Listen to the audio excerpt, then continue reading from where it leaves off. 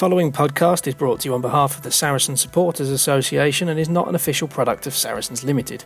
Views expressed on the Fezcast are those of the individuals and do not necessarily reflect the official policy or position of Saracens Limited, the Saracen Supporters Association, Saracens Mavericks, or any other entity. The Fezcast is designed to be inclusive for the whole Saracens family, however occasional adult content may evade the censoring robots, so discretion is advised. Content provided voluntarily by our guests and contributors are of their own opinion, which may change over time and should not be taken as fact, particularly as the podcast hosts are regularly talking drivel anyway. If you've got some drivel of your own you'd like to share, you can find us on Twitter and Instagram at Fezcast_SSA. You can search Facebook for the Fezcast, or you can email fezcast.ssa@outlook.com. It's the Fezcast with Matt Bartlett and Jez Denson in association with the Saracen Supporters Association.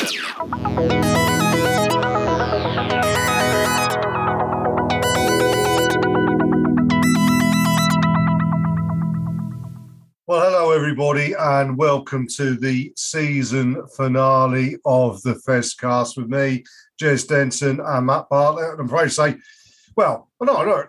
We have got some interviews through this, but it's me and Matt basically summing up the season across all three areas, netball, women and men's teams. And we're going to pick, well, I think the women's team picks itself, doesn't it, Matt? And but we're going to pick a men's team as well of the year and give out some awards, try of the season and breakthrough player, individual performance. And obviously, we'll just confirm Ben Earl as Player of the Year because we kind of spoiled that last week when we interviewed Ben. But that was a great little interview with Ben, wasn't it? Obviously the not the right result, but yeah. In fact, that was 2 shows ago, wasn't it? But I mean, there we go. Yeah, we can't really change our mind on Ben as Player of the Year. I mean, he didn't have a fantastic final, but then not many people did, and no one would have overtaken that. So yeah, he's had a good season. Let's not forget. And, when we look at our teams of the year as well, both for the women and for the men, we've got to look back at the whole season. And September to December, that sort of period seems a long, long time ago. But there's a lot of people who stuck their hand up and put some good performances in. So before everyone starts shouting at us that we've selected our teams wrong, remember, it's not just about the last few weeks of the season.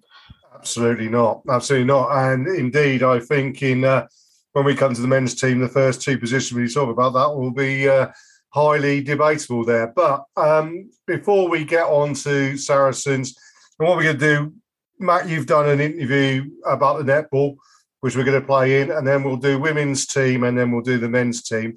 But before that, we do need to have a discussion, primarily in reaction to the England squad announcement from Eddie Jones about the lads that he's taking to Australia with him. And we might as well start it by saying Ben Earl is not in the squad. We made him Player of the Year. He's Premiership Player of the Year. I think he's probably Player of the Year for just about everybody. It's a fair old chance he'd probably still be Bristol's Player of the Year.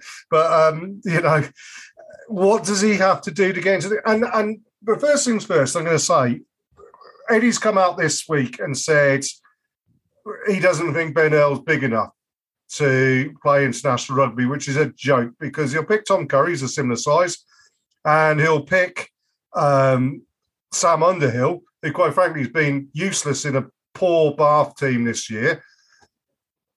That just doesn't wash. That's just Eddie making up any old crap just to get him, just to wind me up, I think, more than anything else. So I'm going to be really, really immodest here. And I say he's listened to the Fezcast. He enjoys winding me up.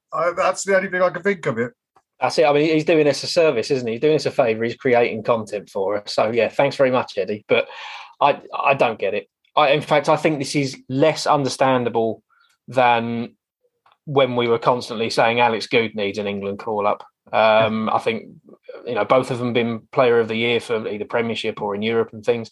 And Eddie's got a habit of not picking the player that's voted best player of the season. With the likes of Sam Simmons and things. All right, Sam Simmons himself has actually shown that he potentially isn't England standard for me, but it's a habit that Eddie's got. And no, I don't know what Ben Earl has to do.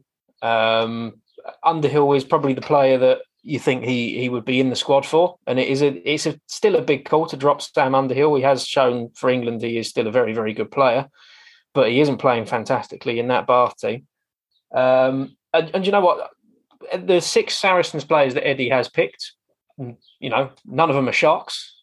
We're dead chuffed with all 6 of them. But I think, to be honest, if Eddie had picked Ben Earl and not Nick Ezekwe, I don't think we'd be having this conversation about Nick. We'd be saying unlucky, but there's plenty of other players in the squad. Although Charlie Yules is there, so but yeah. Yeah, I mean, it does.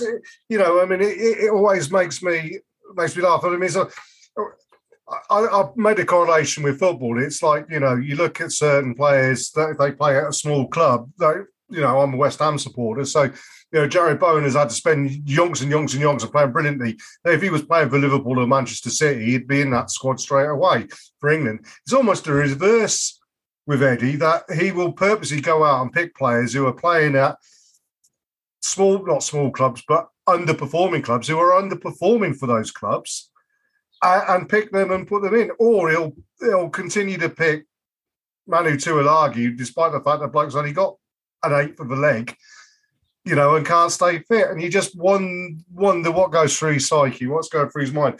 I can only assume it's because Clive Wood was gone out and said that Ben Earl should go or something like that, or Lawrence Eladio has mentioned or something. It will just go totally against them. But yeah, look, we got that one off our chest. That's a little rant we've got there. Congrats indeed to all of those who are going. And obviously the 2 standout calls for Eddie are the Vunipolas being back in the fold. Less so Mako. Mako, between him, Ellis Genge and Joe Marler, there's 3 of them playing for 2 places there almost. And, Joe Marler, he's been making noises about not wanting the tour, whatever. So you take a lad who's determined, who wants to go on tour. Billy, I think, has probably got in purely because Alex Dombrandt and Sam Simmons are injured. And, and I could easily see Eddie taking Billy as a water carrier still and picking Tom Curry at 8, which would be ridiculous. But, we'll wait to see what happens in that first test in a couple of weeks' time. Yeah, definitely have to wait and see. I mean, you'd hope that what should have happened has happened, where both of them have played their way back into England reckoning, which is absolutely fair enough. And like we said, Billy was one of the decent performers from the final, and he showed across the season he's been very consistent, and he is back to the Billy Vunipola that we know, so that's fine. And Mako, you know what you're getting with Mako. I think he's definitely in a battle for that position. I think there are lots of players coming through as a prop, and that's fair enough. But Mako, you do know what you're getting with him, and he has had a good season. So yeah, definitely fair play to him. Jamie George, he should be going. I mean, I'm just mad that he was dropped in the first place previously. Played his way back in. I'm excited about potentially a Smith Farrell 10-12. Hopefully, yep. Nick might be struggling for game time, but you never know. It's a good look. And, we do have to speak about some of the other people that didn't get called up, I guess. Maybe more sort of outside shots. Max Malins, I do understand him not going. A lot of people wouldn't, but I don't know that he's really pulled up trees in an England shirt, although he has had about 10 seconds of ball in order to show what you can do. So it's a little bit unfair on him. But, I do see it. Yes, we can point to the fact that he's the top try scorer this season, but yeah, he finished off a lot of tries. I'll put it that way.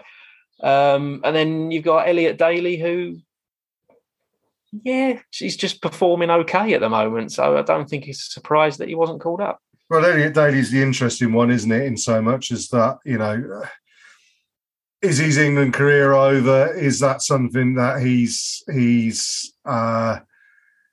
not going to be in Eddie's plans? I mean, he is a senior player now, and if you're not going on this tour with the World Cup looming, does that send you a message that perhaps he's not going to be there or thereabouts? So Eddie's definitely got ideas in place, which does then put the question in, Elliot Daly is a player who's out of contract this year, is he not? There's a potential there that why not go and cash in a few dollars somewhere, maybe. You don't know. That's something that might be in the offing. I expect we'll find that out during the close season as it comes in. Yeah, I mean, next summer is, we sort of discussed it quickly before we start recording. Next summer, the majority of our squad over the next year needs to sign a new contract. And now with the salary cap dropping, There's a lot of players that need to renegotiate, and you do get credit for players playing for England. And if the likes of Elliot Daly are on the outside of England shots, then their value to us drops a bit. So he can't command the wage that he probably wants, potentially. So yeah, he could be one that we'd be sad to lose. But we are getting ahead of ourselves. It's a year off. Yeah, we'll enjoy the end of this season. Absolutely, and we do need to speak about the other international call-ups as well. Andy Christie's off with Scotland to Argentina. Brilliant for him. A just reward for an absolutely fabulous season. And it'll be an interesting conversation when we pick the team of the season in that back row, which is going to be quite a competitive position. KP and Ruben off with the States. Magic Theo is off with Samoa, obviously, and Nick Tompkins, and perhaps a surprise inclusion in the summer squads is Sam Wainwright going with Wales. Yeah, Wales have clearly got some injury problems, but Sam Wainwright. When we signed him 2 or 3 years ago, now there were a lot of teams that wanted to have a look at him. And I think he was always coming to London. I think that it was Harlequins and London Irish that were the other teams that were sort of rumoured with it. And he hasn't really had a lot of game time for us. He's had a bit of cup time. By all accounts, his loan spell at Ampthill this year, he's really impressed for them. And he has been trusted with a spot on the bench quite a lot. Yes. Quite often he doesn't come on either.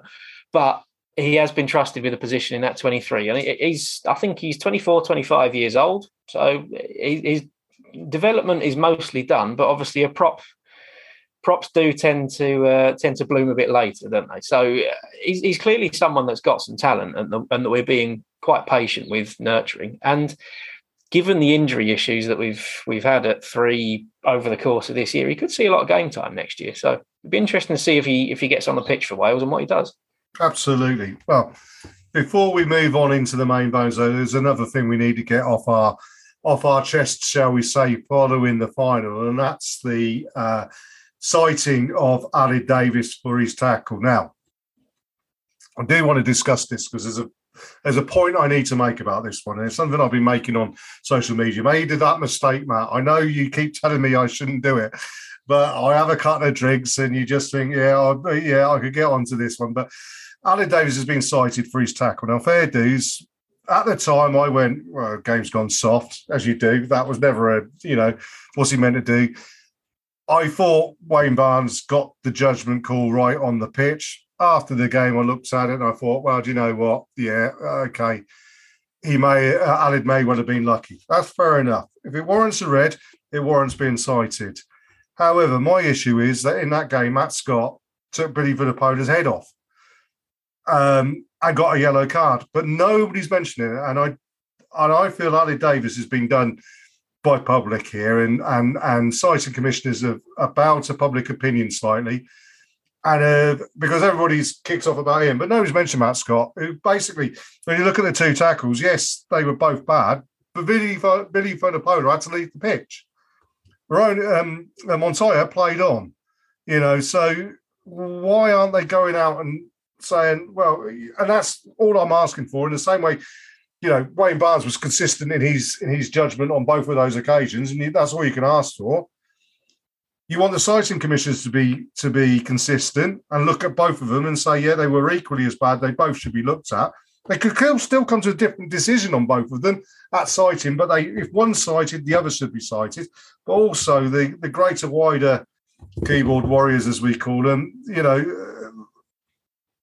they concentrate on Ali Davis purely because it's a Saracens bias. And I get fed up of pointing out that every team will have players who don't tackle brilliantly. Every team will have the same, over a season, the same amount of issues with high tackles being put in.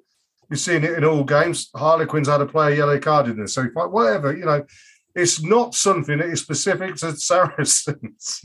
and that seems to be what a lot of people are saying at the moment. I may be being a little bit precious over this. What do you think, Matt? Are you gonna play the peacemaker on this one and the sensible majority, shall we say?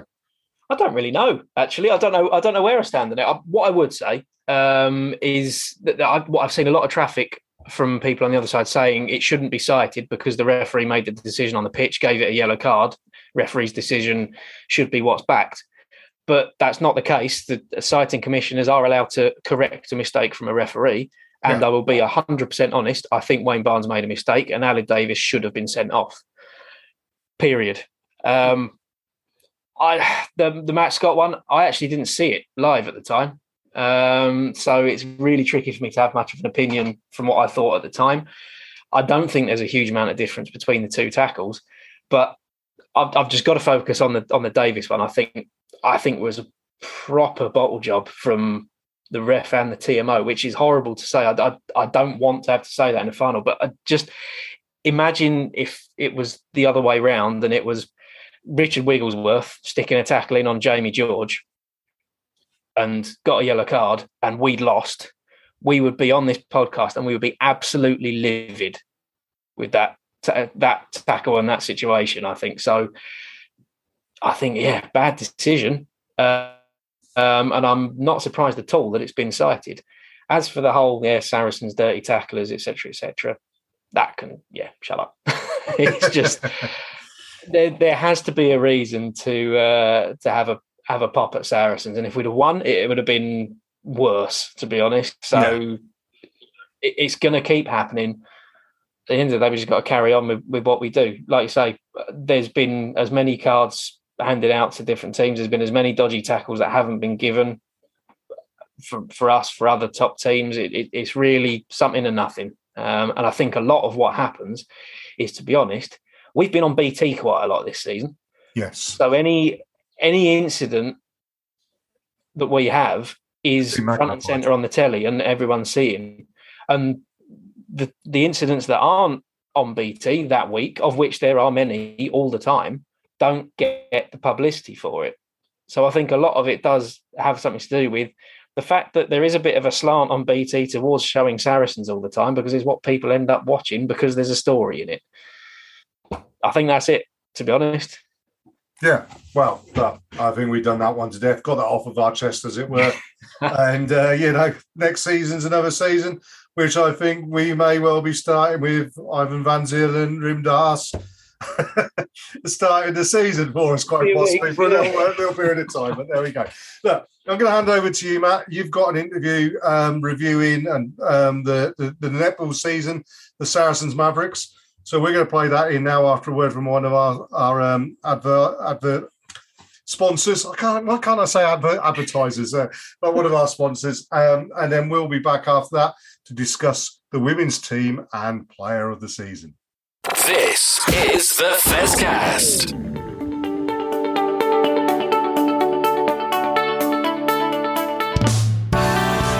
Hi, I'm Alex Lewington and I'm a Looseheads ambassador. I'm Sydney Gregson and I'm a Looseheads ambassador. Our aim is to tackle the stigma of mental health in rugby and society in general. The Looseheads mission is to place a mental health lead at every rugby club. Get in touch now to find out more. You can find us at Looseheads on all social media channels or at looseheads.co.uk. Take care and enjoy the rest of the podcast. Enjoy the rest of the pod.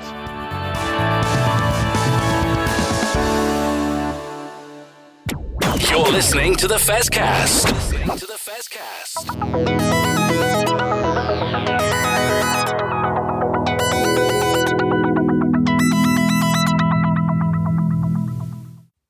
Welcome to the next part of our Fezcast awards show. And we come on to the Saracens Mavericks. And by our own admission, Jez and I are 100% useless for this. Between us, we've probably watched 2 or 3 matches this season, so we're not qualified to hand out awards. So delighted to say we've got Lucy G, Lucy P from the Quarter Time podcast, fantastic netball podcast covering the whole of the VNSL and netball around the world. So Lucy's, thank you very much for joining me. Oh, thanks for having us. No problem at all. So you will be our experts for the awards for this season. So no pressure at all. But first, obviously, we do need to discuss the Mavericks season as a whole. It has been an interesting one. I've read about most of it rather than watched most of it, but I was at the London Pulse match at the start of the season. which definitely piqued my interest in netball. A very exciting match. Very pleased to be there. But it did seem like that was the peak of the season, or certainly the first 3 quarters of that match were the peak of the season. It did turn into a bit of chaos for the last of it. But just before we get on to the changes in management that'll be going on for next year, what are your thoughts on the season as a whole for the Mavericks? Well, I think it's been a bit of a series of unfortunate injuries, to be honest with you. I mean, we had Jamila McCarthy was out quite early on.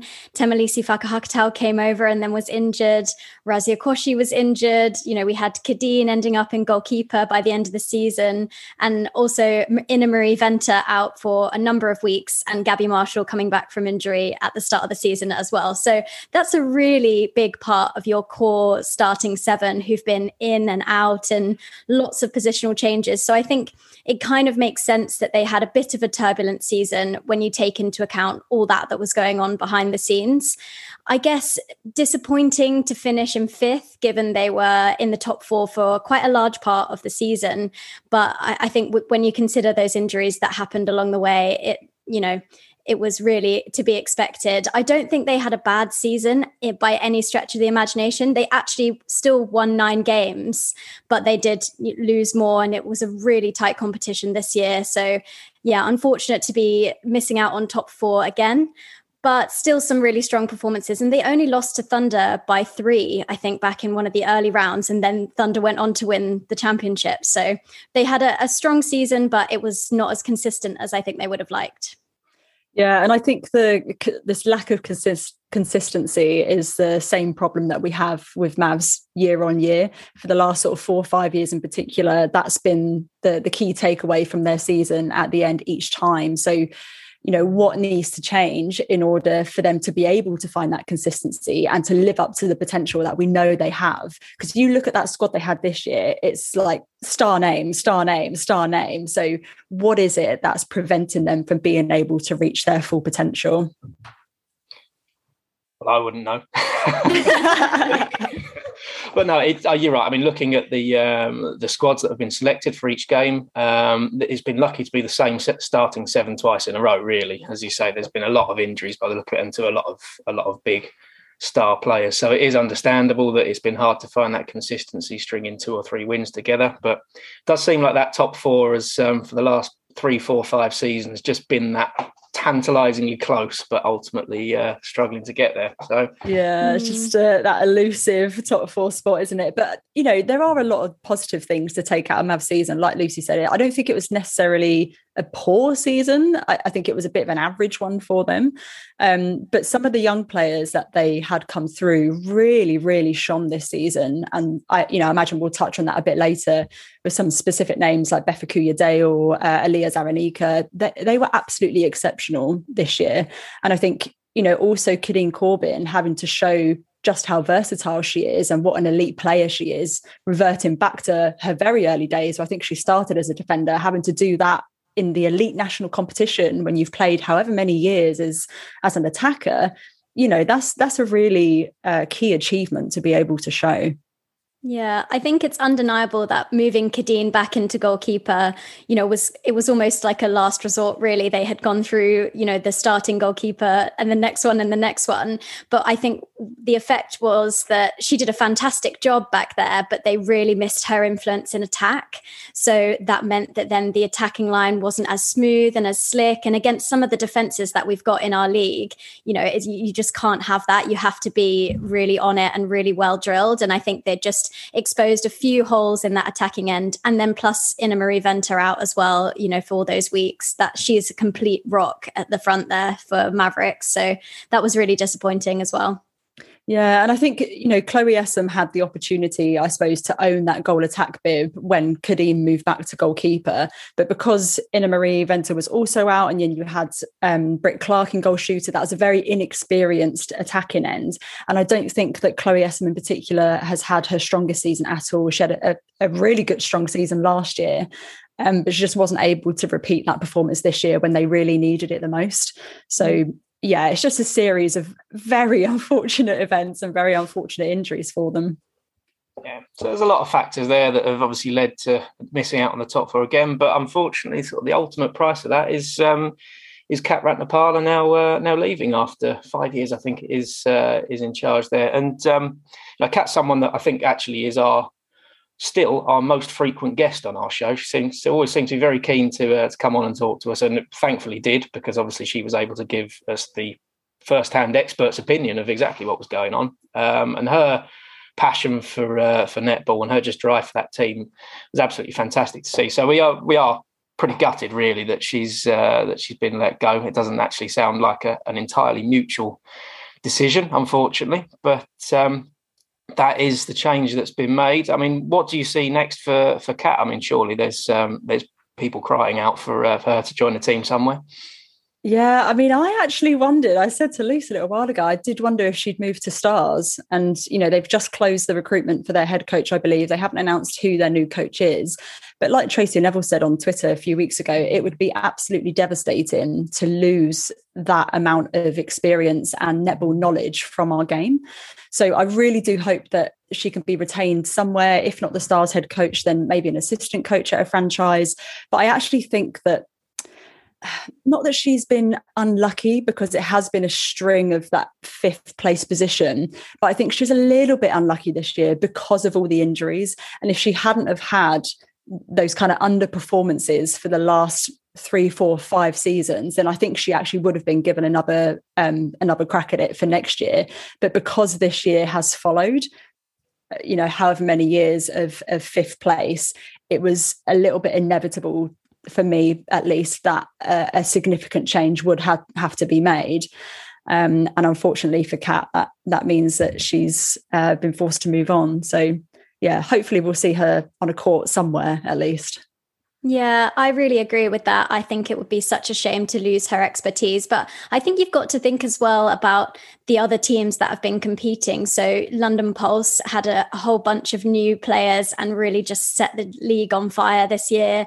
Manchester Thunder full of England Roses, Team Bath full of England Roses, Loughborough Lightning full of England Roses. So it's really been such a close competition this year. So I do think it was unlucky for Mavs to miss out in the end, because like we say, they did have some really good performances, and it almost feels as though Kat's taken the brunt for that. And I actually think somebody said this, that the responsibility lies with all of them.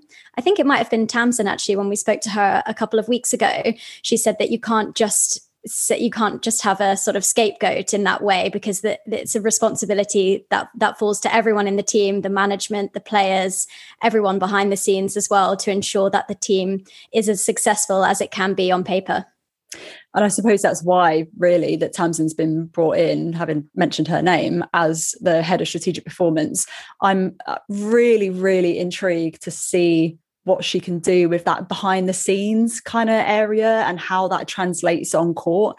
But you're absolutely right. I do think it's a collective responsibility. And I think particularly in previous years, I think some of the players in particular haven't really stepped up to the plate and taken ownership of their role. So I'm also intrigued to see whether Camilla now as head coach continues to back the squad that she's got and have a go with her in the head coach role, or if she's going to start fresh and just, completely bring in a whole new team. It's just so exciting. I mean, this is where I can bring in the rugby side of things, because we are in a unique position, obviously, relatively unique position in that our Saracens Rugby Club and now Saracens Mavericks Netball are a bit more joined up as an organisation as they were. I mean, speaking to Kat over the past year or so, Mavs has still been a little bit of a satellite project rather than being integrated into the directorship. But now with the appointment of Tamsin at the top, it does seem that she'll be working quite closely with the performance directors across the whole Saracens organisation. So it'll be interesting to see whether some of the strategies that the rugby team have taken over the last, I'm going to say 10 years or so, because it's been a long project, will filter into the netball team. Because for a long, long time, we were going through a head coach every year. We were changing the squad around every year, and it never worked. And eventually someone was given a bit of time. The squad was given a bit of time to develop. A lot of players were brought in, but rather than big name superstars, it was very carefully selected players from around the world, but maybe not your sort of global superstars. They were given some time in the squad, and then off the back of that, younger players were coming through the academy, and eventually they became the core of the team. So that worked for a rugby team for a while. Whether that then translates into netball, we'll see. But it was interesting to hear Tamsin sort of hinting a little bit that very similar sort of attitude towards the squad, and that yes, there are a lot of star players, and as you said, Lucy, they haven't necessarily gelled together as one unit, as a team. So it might need looking at. But that said, there's already signs that the other element of what the rugby club does is in place, in that Camilla Buchanan is being trusted with the head coach role. There's promotion from within. We don't know what her backroom staff is going to be yet, but hopefully there are some people still within the Maverick setup that will be involved in that. It'll be very interesting to see. And we have a habit on this podcast of predicting something and releasing our podcast about 2 days after it's been completely made null and void. So we'll have to see on that one. But I don't know. So for next season, what are you expecting to see from Mavericks yourselves, just from how it's worked with other netball teams over the years? Okay. I mean, for me personally, it all kind of hinges on who Camilla goes for her squad. Like you say, there's that philosophy of bringing in a team of maybe people who haven't had that much court time or aren't the sort of big superstar names. And I think we've seen that with Celtic Dragons this year. Danny Titmus-Morris recruited really, really well and had the likes of Annabelle Roddy, who was fighting for court time at Lightning, I think it was previously. And although they did finish near the bottom of the table, they've arguably improved significantly from last year. So will it be a case of Camilla doing a similar type of thing and bringing in lesser known players or people who've been really fighting to get on court and have a few years building? On the other hand, I think the influence of Tamsin can't be underestimated. She is a proven winner. And like she said on the podcast with us a couple of weeks ago, when she was brought into Wasps, she was tasked with bringing in a winning team. And that is exactly what she did. And although she won't be in charge, I'm assuming she won't be in charge of recruitment, that'll be Camilla's bag, her influence, I think, will be pretty significant. So it's kind of hard to say without a bit more info and seeing at least a couple of names that have been signed, but we've got such a long signing period as well that we've got a long time to wait. I don't know, Lise, what do you think? Yeah, we're all sort of on tenterhooks, I think, to see who they will sign. And I think as soon as we start to get a few of those names in, we'll start to see what direction they're going in. But I do think with so many head coaches in the league moving this season, that there will be a lot of shakeups in terms of player movements. We already know a few people are heading down under to play there from Manchester Thunder. So there's gaps opening up there in a championship side. You know, is that going to tempt some people who want to be playing in a winning combination, especially leading into the Netball World Cup next year? You've got to think about who's looking for their roses prospects here and who wants to follow this coach there. So it's really too early to say how it will go for Mavericks, but I think that they need to be in the top four to keep any sort of club kind of pride or morale going. They need to have a really successful season next year, or they need to go back to basics and have a building season, but everyone knows where they are in that kind of cycle. I think it's kind of 3-year cycles. We sort of 3 or 4 years we go in netball. So are they going to keep building on this group, or are they going to go back to the drawing board will be the main question. I hope there's a big shake-up. I do actually think, I really think it would be good for Mavs to just completely start fresh and craft an entirely new team. But yeah, we'll just have to wait and see. Maybe I'll come back to you in 6 months on that one. Yeah, I do, yeah. Yeah, I mean, this is a difficult question, really, and I'm not going to make you answer it. But do you think there's anyone in the Maverick squad at the moment that maybe has had their time and will be moving on?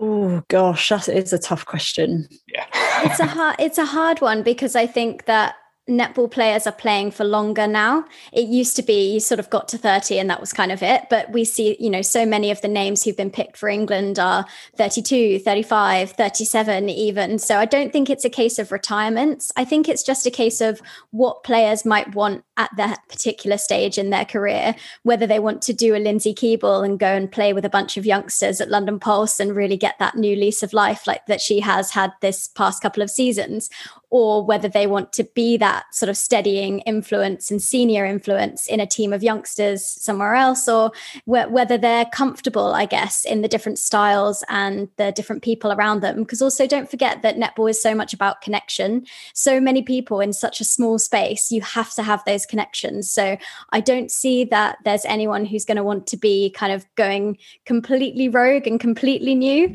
So they might be looking to reestablish old connections. And, you know, we know lots of these players have previously been at Bath, Mavericks, at Bath, at Thunder, etc. So we could see people going back to places like that, but it's hard to say. I'm going to make my prediction that's going to be absolutely wrong by this time next week.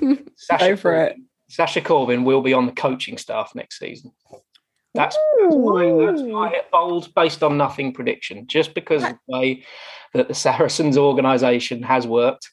The rugby coaching staff is pretty much made up of former players, whether they've been there a while or not. But whether Sasha is still on court next season and taking on a minor coaching role, or whether she's part of that staff, that's just my guess. Complete guess. I mean, it's a spicy take. Like, I'm here for it. It's great. I wouldn't be completely surprised if she maybe does a player coach type thing and takes up an assistant coach or a technical coach role. But I don't think she'd step away from the court completely, because I think this year has been an absolutely sensational year for her, and we'll sort of talk about her a little bit more later. But you know, she's played some of the best netball I think we've seen from her in years. So I'd be surprised if she wanted to hang up the dress completely. But I do think there's probably a lot of wisdom that she'd be able to pass on with her attacking prowess. So maybe she will do an assistant coach role. And she obviously has a great relationship with Camilla as well. So potentially, I'm here for it. Just throwing it out there for no reason. We'll see. Unless she takes on, is it Mickey Austin that's sort of my game, my ball, my tactics, my microphone? Yeah, player coach or player head coach, director of netball. Writes the theme tune, sings the theme tune, starring role, everything. Someone's going to do it. Right. Well, you know, it does look like, regardless of what happens within the squad, this is a bit of a transitional point for the Mavericks. So it is an exciting time to get involved. So every time we do this, I do say everyone who watches Saracens rugby, just give a game of netball a chance, because it is pretty exciting. I'd never watched a game before in my life before I went to that London Pulse match. So got to start somewhere. Genuinely, people, the one thing that people say to me when they watch a game for the first time, be it live or on TV, is that they had no idea how physical it was, and B, how fast it was. So genuinely, just give it a crack. We've got Com Games coming up this summer. All or the majority of games are going to be on BBC. You've got no excuse not to watch it. Give it a go. Plug. There we go. Yeah, I must admit, that's exactly my first thoughts. Was I'm exhausted just watching it, because to be honest, actually the first thing I did watch was the Fast Fives tournament, and that's even worse. But actually, was that the first thing? Or was it the second thing? Jez and I were asked to do a bit of commentary on the pre-season friendly against the London Giants game, and after about 2 minutes, we realised we had no idea what was going on, so it was dreadful. But yeah, just the pace of the game, and it's not a non-contact sport. Whoever made that one up, complete rubbish. Fully contested, non-contact, fully contested, as Jess Thirlby says. Yep, there we go. But anyway, what we should do now, we should get on to the positives of Maverick season and talk about some of the better performances of the season and our players of the season, or your players of the season, really. So I think the first thing to do is actually to talk about some of the younger players, because we've discussed what might happen in the squad over the next couple of years, but I think from what it looks like, certainly there are a lot of good young players being developed in that squad. A lot of them have had perhaps more of a chance than they may be expected to. People like Britt Clark and even Bella Bayliss coming into the side at age 9 or whatever she is. There's a lot of talent in there, and other players who have been pretty much a constant feature in that squad this season. So, in terms of the young players, who stood out for you guys? Well, I think I would have to say that Aliyah Zaranika has had an incredible season. She is so dynamic, so athletic. Her read of the game is incredible. And I think that she's just had a massive impact every time that she has come on court. She started off in that wing defense position, and it was kind of a battle between her and Gabby Marshall for that position. And I think, that's really credit to her for being able to go toe for toe with someone like Gabby Marshall and with her level of experience, who's been in and around the England setup for a number of years. I think Aliyah has a very, very bright future ahead of her. I've loved watching her in combination with Jodie Gibson on that line. I just think the way that they play is so incredible, and just that dynamic athleticism is just, you always want to see it. So yeah, I definitely would say her. Yeah. Hands down agree. I think she's been absolutely sensational, and not only her read of the play but also her closing speed. It reminds me a little bit of Vicky Oyosola. Like, the pair of them have exceptional closing speed. She just comes out of nowhere, like the bullet train. She's absolutely incredible. So yeah, she is without a doubt our young player of the season for sure. It's pretty clear cut to me. There we go. But obviously a little bit linked to that normally is a sort of most improved player of the season. Now, certainly I struggle with this always when we do it in a rugby match, because it kind of hints that they've been bad in the previous season, which isn't always the case. But players do develop. Sometimes they go from being a good player to a great player. And quite often it is among those young players that you do see that. But is there anyone that's really stood out for you from last season to this one, having improved quite well? I've got one in my head, and I'm going to see whether you say it before I make a complete pig's ear of it. But go on. Maybe we should say it at the same time. No, I refuse. I've already made my prediction for the day. So for us, and you're absolutely right, it's not a case that she started badly and then ended good. It's that she started good and ended sensational, and that is Beth Akuyadale. Yes. See, you do know what you're on about. I think she has had a real breakout season. She's owned that centre bib. Again, knocking Gabby Marshall off that centre spot. Gabby's that centre wing defence. And I think the two youngsters have really, really stood up this year. I think she's incredibly unlucky not to make the Roses Futures programme. I'm assuming that she would have put her name forward. But if she did, she's very unlucky not to make it. If she didn't, then that's a real shame. And hopefully we'll see her there in future years. But I just think, she's got stamina for days. I think she's quite a defensive centre. And I think with the strength that Mavericks have in their defence end, she just really fits in nice and slots in there really well. She complements the defensive pressure. She adds to it. I just think she was absolutely incredible. She's not afraid to let the ball go as well, though. She is but she's a true centre in that respect, that she's on the feed, she's creating space. She's so quick, hitting circle edge, that it's been impressive to watch her grow this year.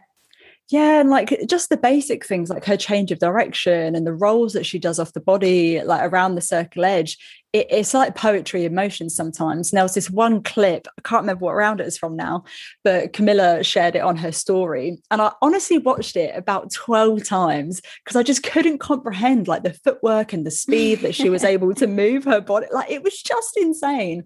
So yeah, she started off great and ended phenomenal.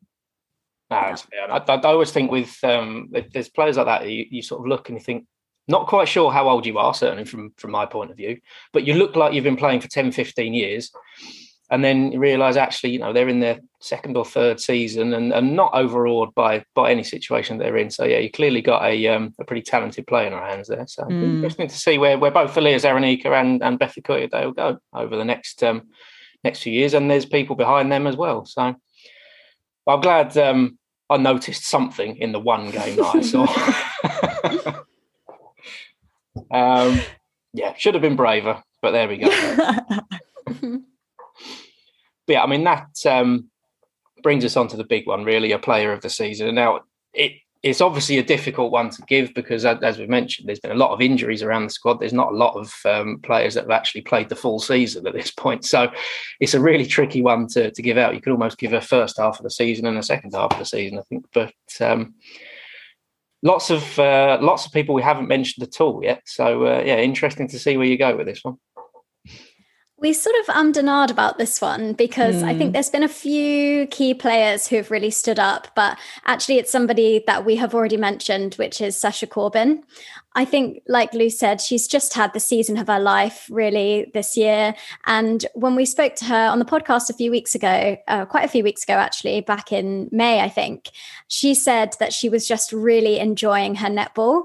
And actually, you can really see that from her performances, just the flair and the freedom that she's playing with. It's just a joy to watch. And I think she's come into her own, being that leader, being, that playmaker in the attacking end. And lots of people were talking about a potential return to the England Roses this year, which is just a complete credit to how well she's done this season. And I think I would agree that she's very deserving of that award, although there were a few other contenders as well. Yeah, I mean, it's hard to look past Cadine Corbin as well, and how she had to move to goalkeeper, which is probably her third, fourth position on court in terms of her preferred position. So it was hard to look past her, but I think Sasha's just been so consistent this year. And I think you mentioned that flair. For me, this is the first year that she's been able to show that flair and that athleticism and the kind of spark on court, but it's been in a controlled way. Yeah. And I think that's been the difference from 2022 compared to 2021 and previous. So yeah, some of the best netball of her career, and I think it's very well deserved. Fair play. I'm looking forward to her completely giving up netball and being on the coaching staff. Totally logical. We'll see. I mean, if that does happen, I'll be straight on the phone and I'll be getting my pundits role on. Yeah. But no, it does look like she's had a fantastic season. Regardless of what she does next year, she'll be in some form of leadership role, and it's valuable experience really for any team that she's playing for. And hopefully, I think it's still Mavericks, to be fair. But there we go. Cadine Corbin's an interesting one because, like I say, she's played in 3 or 4 different positions. So, assuming that she would be in the full team of the season, where exactly does she fit in this year? Absolutely. Oh, sorry, Luce. No, go ahead. I just love her in goal attack. We've had many debates back and forth, haven't we, about the goal shooter, goal attack for Cadine Corbin, but I always think that her in goal attack is just magical, especially with Sasha Corbin next to her as well. Those two, their combination. I mean, I don't know if it is telepathic because of the sister thing, or, there's definitely something going on there, because they can just create plays and create movement and create so much space in that attacking end that I don't see why you wouldn't have her in that goal attack position unless it was an exceptional circumstance like you had this year. And she can shoot, absolutely undeniably, she can shoot from range. If she gets the radar on early, then other teams should be very worried because, once she gets her confidence up, she's pretty much unstoppable in terms of how creative she is. And so, I would always put her in goal attack from my perspective. Yeah. I mean, in years gone past, I have sometimes preferred her in that goal shooter position because I think sometimes if she has all of that court space in goal attack, she can occasionally get a little bit too tricksy or a little bit too flashy. And she's kind of almost a little bit more restrained in goal shooter. And I think it brings out the best of her. But on the flip side, I can absolutely understand wanting to give her the court to be able to work her magic. And when it's controlled, it's sensational. And I think as well, giving her that extra third, if she's running out in goal attack, you also get her defensive pressure through the midcourt. So that's another thing that helps to slow the ball down if turnovers do happen in the attacking end. She's always getting tips and intercepts, wherever she is on the court. So that's what I would say. Yeah. Seems fair to me. So that's we've got 4 out of 7 there, I think, haven't we? So what have we got left? Goalkeeper, goal shooter, goal defence as well, I think. So who else fits into that team of the year?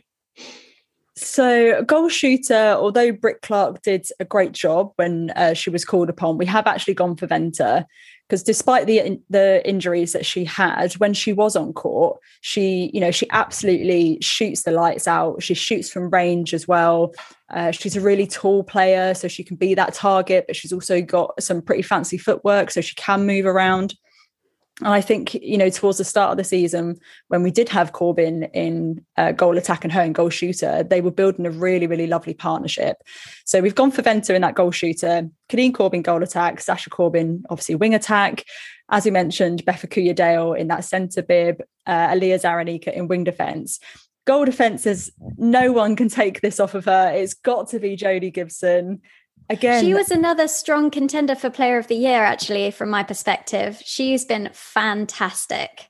Yeah, absolutely. And I think if she had put herself forward for the Roses programme, I would have said hands down that she would have got in, because again, she's playing some of the best netball in her life.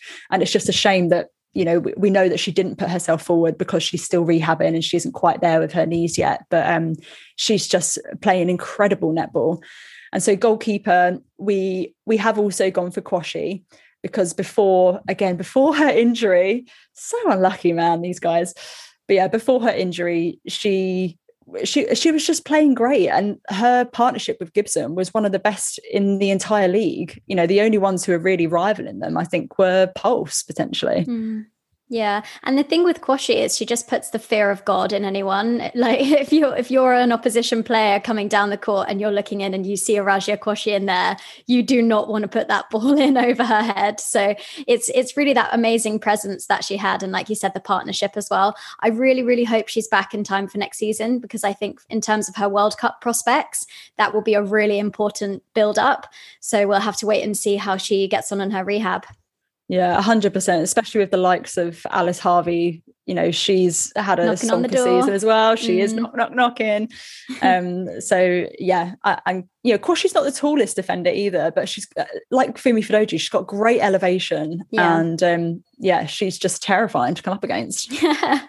It's one of the first things that I said, having watched a couple of games of netball and speaking to Kat Rantapala, was that it looks like Raz Quashie sort of lives half a second ahead of everyone else. That sort of anticipation of where the ball is. I don't understand how people can be that agile and anticipate that well what's happening. So yeah, she's clearly a talent, and it'd be nice for her to have an injury-free season at some point.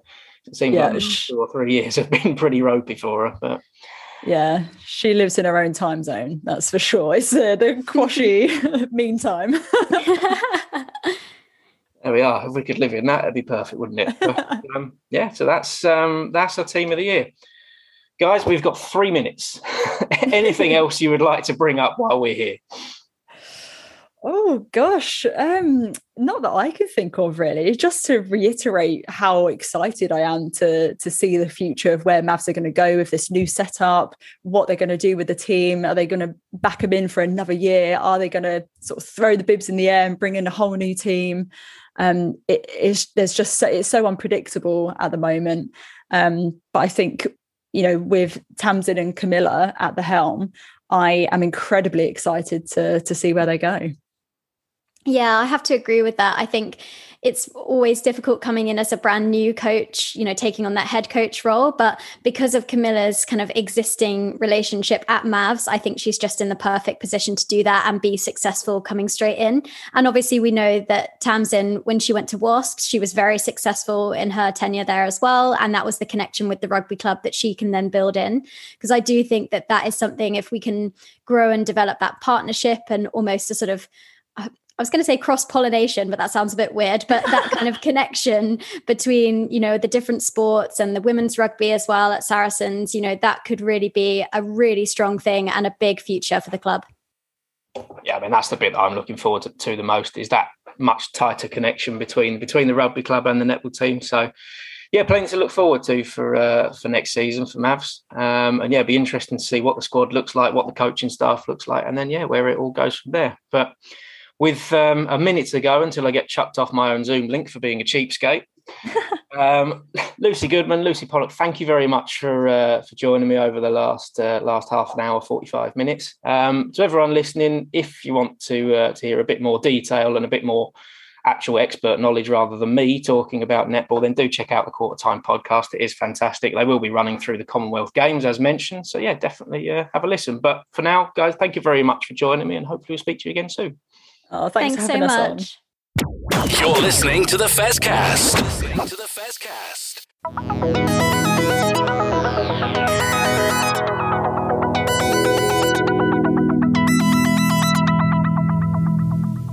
Well, that was a fascinating interview there, Matt, and some bold predictions from you there. I mean, you're going Billy Big Balls there, I think, on some of that, Matt. Well done to you. But thank you to Lucy and Lucy from the Quarter Time podcast. That was fascinating. I really enjoyed that. So, yeah, give it a few months and we'll see how much egg you got on your face, Matt. Well, look, when you're faced with two people that genuinely know what they're talking about and you're just sitting there like a lemon trying to think of something to say, you've got to go in and say something bold. Because otherwise there's no point in me talking. I don't know much about net, but we've really tried this season. And to be fair, it's been an enjoyable season. From what I've watched, a couple of matches, went to one live, I'm getting into it. But I don't know what I'm talking about. So I have to decide that doesn't stop us talking about rugby, though, does it? But perhaps that's the problem. Perhaps that's the problem. We don't get those bold statements from our guests because they just look at us and think, do they know what they're doing? But hey, look, let's move back to the rugby, Matt, and let's stay with the women, but talk about, well, I mean, we're going to do it for the men. We're going to pick a team. I think the women's team pretty much picks itself, doesn't it, really? If you turn around and said the 23 from the squad who won that final, that's your team of the year. I mean, there's been a lot of good players who've come through the squad who perhaps haven't played full seasons, have been injured or whatever. But, that team that they put out that beat Exeter Chiefs so comprehensively, really, in the final, I don't think we can go too far away from that as the team of the year, can we, Matt? Not too far. I mean, I had a look and sort of blindly picked the 15 that I would have picked. And I think the only major change from the final was obviously the fact that Zoe Harrison didn't play in the final. Yeah. Carried a knock after the Six Nations and missed out for a while. So I think she'd come into the back line. I mean, it's really tricky from that lineup in the final, who you actually pick to drop for her. And unfortunately, probably Cara Wardle, to be honest, who started at centre, and you shuffle round and you stick Holly Aitchison in the centres alongside Kelter, and Harrison plays fly half. But that's very harsh on Cara Wardle. And then possibly you sort of look back a little bit on the rest of the season, and before she picked up a horrific injury, Georgia Evans was playing fantastically well at the start of the season, and into January, February, whenever it was, when her arm just got shattered into a million pieces, and she managed to come back and was on the bench for the final. So I think she's probably in the back row for me. Can't really drop Marley Packer, Poppy Cleal, Vicky Fleetwood out of a back row. So Poppy's obviously, and we will discuss this because I've got 4 names written down. And actually, I saw Rugby Saracens on Twitter had put their and I haven't even picked Holly Aitchison, who got their Player of the Year, who again had another great season, stepped up into that fly half role with Zoe's injury, and did brilliantly well. But I think the 4 players that we need to mention, we'll start with the backs. Aliv Kelter, brilliant, absolutely fantastic season, hard running, great kicking, did everything. And in the final, she really impressed Sharon, my wife, who was there, who hadn't been to any women's games before or watched too much. She really impressed Sharon, and she had a great season, didn't she? She did, yeah. And it's hard to forget, actually, that she only turned up in January. Yeah. But slotted in and just showed world-class talent straight away. And I think possibly made the difference for us over the course of the season quite a lot. We might not even have finished top without some of her influence, actually, because we were struggling with injuries at one point. And there were some very close matches. So, yeah, she had a fantastic half a season for us. Yeah, absolutely. Now, we're going to move into the forwards for the other 3 players. Going to start with 2 superstars, and these guys get all the plaudits. One's been a guest on the Fezcast, Marley Packer, Marley Packer, I think, probably should get the award of being Player of the Season. I'm going to make this award now, right? Marley Packer is Player of the Season across the club, men and women, because her standard is up there somewhere. And then it's perhaps a little bit further on from that. She is just outstanding, and she's a lovely girl as well. And brilliant interview with her. She's just got everything completely and utterly right. And when I turn around to you now, and I'll say a comment to you that the greatest player who's ever played the game of rugby is Richard Hill. And I see awful lot of Richard Hill in Marley Packer. And that is me paying Marley Packer the greatest compliment ever. So we're not going to make a Women's Player of the Year, but executive decision from me, because I'm in charge of the recording tonight. Marley Packer is our club Player of the Year across the board. Is that fair enough, Matt? It is. And, I know how much of a pedestal you put Richard Hill on, so paying Marley Packer one of the biggest compliments you can possibly pay her. And now, like you say, professionalism has really taken her game to the next level. And she is absolutely phenomenal. And like we spoke to her about the only thing that's going to stop her is herself when she decides to call it quits, I think. Unless her body fails her and gets a few injuries and packs up, she's got a long, long way to go in the game. And quite rightly, like you say, being a club player of the season across all the teams, I think absolutely quite right. And I know what you're going to come on to now. And I think this is a very, very fair comment, something that we discussed before we started this show on having a Women's Player of the Year. Listen up, everyone, because this does make sense. Well, the second person I'm going to mention is Poppy Cleall, because Poppy's been great. And she come back from England. And again, I'm going to allude to Richard Hill. She's moved into the second row.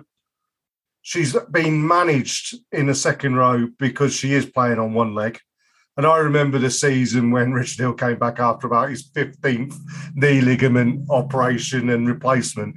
And if you ever read Hilly's book about when he very nearly died and still came back and played, and you think, shit, mate, you've got a World Cup winners medal, you're 3 times British Lion or whatever, why are you doing this? But she showed that same sort of thing. Poppy Cleall is just absolutely amazing. And, what she did and managed herself, but still put those great performances in, is amazing. But the thing you've got to say about Marley, Poppy, Olive, Holly, Zoe, these are girls who are now professional.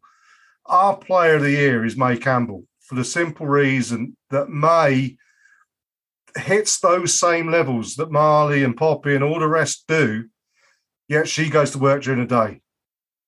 And she is not paid to play rugby. And yet she has a professionalism about her and a determination. Right, let's put it this way. The women's game is getting more and more money into it. It's getting more and more professional. Other countries' boards are giving out contracts and everything.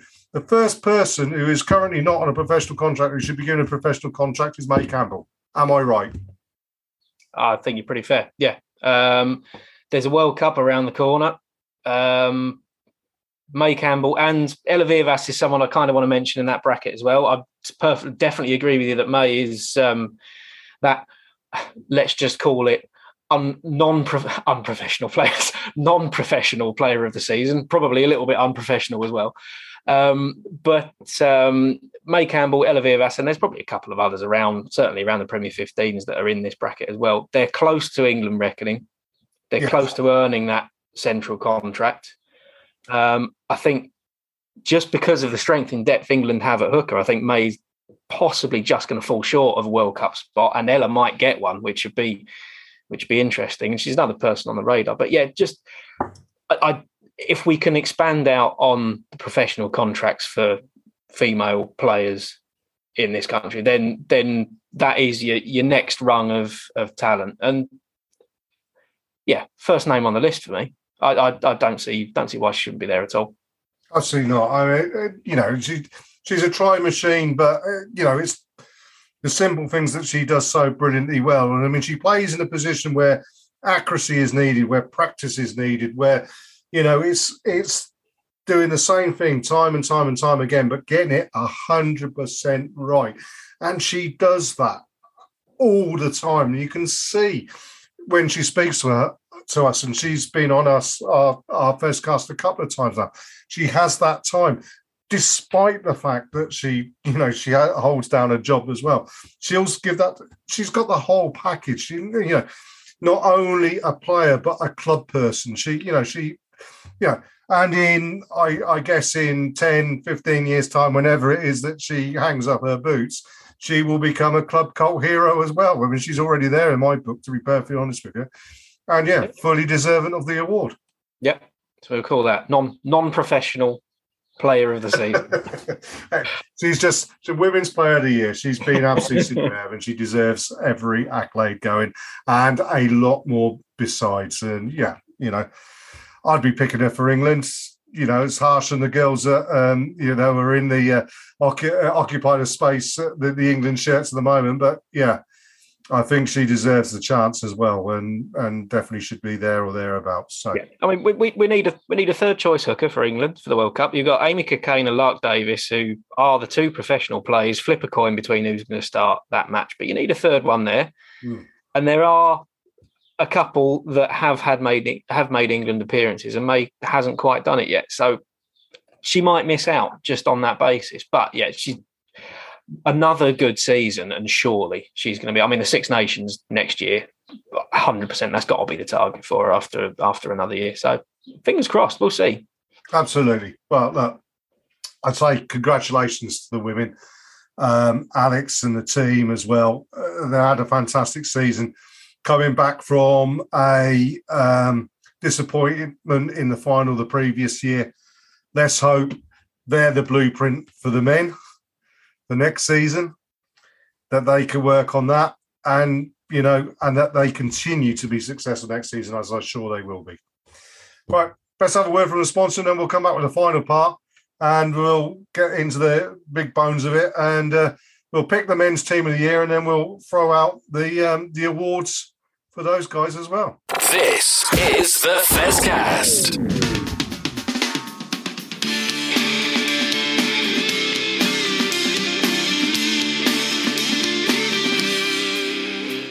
Hi, this is Jez from the Fezcast to tell you about another one of my passions.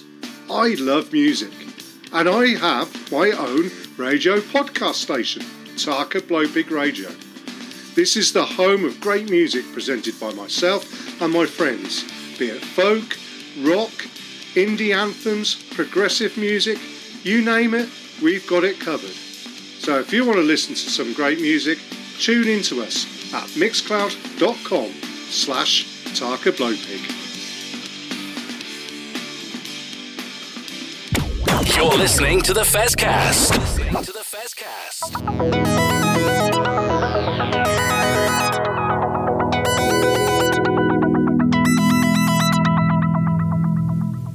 Well, we come to the final section of the final episode of season 2 on the Fezcast, and it's time to forget about the final. That's one of them things. It happens. But to talk about what has been a pretty good season. We've said it on many occasions, we were unsure where we would be as a team this year, what we would achieve, what we would do, how we would fit back into Premiership rugby. And I think we've exceeded all expectations, both domestically and in Europe. So, yeah, a great season. First things first, we're going to pick the team of the year. And I think we'll do Loosehead and Hooker at the same time. And I'm going to throw out my options here. Now, I'm expecting Matt to probably argue for Mako and Jamie to be there, potentially. But my choices for Loosehead and Hooker are Aroni Maui and Tom Wollstonecroft, for a simple reason that over the winter, Jamie was away, Mako was injured, or, the people were away on England duty, whatever. There was a period of time when, in previous years, you wouldn't have worried about it because we had that strength in depth. This year, we were slightly worried going into those months when we were going to be losing players on international duty, and then we had injuries and everything. And you looked at Aroni Maui and you looked at Tom Wollstonecroft, you thought, are they going to be up to it? And we mentioned it on the Fezcast, didn't we, at that time, and said, look, we're concerned. And those two players stepped up to the plate, I think. And in those integral, important weeks well, Tom scored try after try after try. And at one point, you had Lawrence Dallaglio on the telly going, well, look at him scoring tries. Surely he's got to be in England reckoning. And Aroni was just running around bouncing people off left, right and centre, wasn't he? There was a couple of occasions where he'd set up tries and scored one himself, I think, that were just those great moments in games. And I think those two really did help define our season this year. Yeah, I mean, there's a reason I made the point right at the start that we've got to look back at the entire season. It's easy to sort of think about it, what's happened recently. But yeah, you've got to look at various points over the season when we were missing players, when players came in, had a run of games that they maybe weren't expecting and really stepped up to the plate. And Irone Mari and Tom Wollstonecroft are probably the two that did that the most this season. You know, we've had a lot of people having to put their hand up for a lot of different reasons, but Tom Wollstonecroft over the winter, and then Irone a little bit later on in the season. Both of them really kicked on a gear, and I think especially for Tom Wollstonecroft to be cut down with concussion when he was in the form of his life, definitely. So actually, we're gonna compete a bit over our team of the year, I'm sure. But actually, I am agreeing with you that Tom Wollstonecroft plays the 2 shirt in my team of the year. Now, there's going to be people that have just thrown their phones out their windows and crashed their cars that Jamie George isn't in our team of the year, but he's on the bench. Yeah, absolutely, yeah. You know. But I can't look that spell that Tom Wollstonecroft had when we could have really struggled. Yeah. It was unbelievable. Jamie has been consistent this season, but I actually don't think he's put in the superstar international performances this year that we know he's capable of. He's been brilliant. He's been a great player, but Tom Wollstonecroft has played a spell of games above what Jamie George has done this season. I think that's a fact. And like you say, he scored tries for fun at one point as well. So Tom Wollstonecroft is in there. For me, team of the year, Mako has still done enough this year consistently across 25, 26 games that he played to be my starting loose head. So we do disagree on the prop, but same as I'd have Irone Mari on the bench every day of the week, and he's going to play a big part next season as well, definitely. Absolutely, especially with Baz now on his way to France. Yeah, he's going to be important. And we didn't mention him. He's off on international duty as well this year as well. He was the one we missed out there. But we move over to tight head, and there is only really one choice there, and that is Mr. Incredible, Vincent Koch. Now, Vinny, very early on in the season, the news came out that he was off to Wasps. And fair dues, salary caps, blah. He has a value. The club couldn't meet that value. Wasps could, although maybe they can't anymore. Well, that remains to be seen. But what you can say about Vinny more than anything else is that guy's a pro. He's a total pro. His level of commitment, his level of performance did not drop, despite the fact that we all knew that he was off at the end of the season. And you just can't argue with that. He has been brilliant this season again, and has proven the fact that right up until the moment he no longer gets a pay packet with Saracens on the top left-hand corner. He is a Saracen through and through. Always will be, once a Saracen, always a Saracen, really. So you can't argue with that. Yeah, there's no way anyone couldn't pick Vinny as the starting tight head. I mean, we've had about 15 that have had to play tight head this season, but Vinny's he's been fantastic, isn't he? Again, he did have an injury himself, but yeah, he's just really, really solid. And actually, the line breaks that he's made this year, unbelievable. Sort of coming off first receiver from either from Davis or Farrell and breaking the line over the last few games. It's not what tight heads do. Yeah. Hand in your prop card, mate. But he's been fantastic, and I think you always have to lose a big name player occasionally, and players retire and players. And I think this is bold. I think we're going to miss Vinny just as much, if not more, than we miss Brad Barrett. Yeah, he's that level of player for me. Absolutely, absolutely. And you look at the tight heads we've got in the club, and this is no disrespect to those tight heads. Alec Clary's come from Championship rugby. Christian Judge is being around the Southwest without really imposing himself on any team. There's a question mark over Marco Riccioni and his fitness, and then we've got the lad coming in from Argentina, and let's be honest about it. We always look better with an Argentinian tight head there or thereabouts, So, but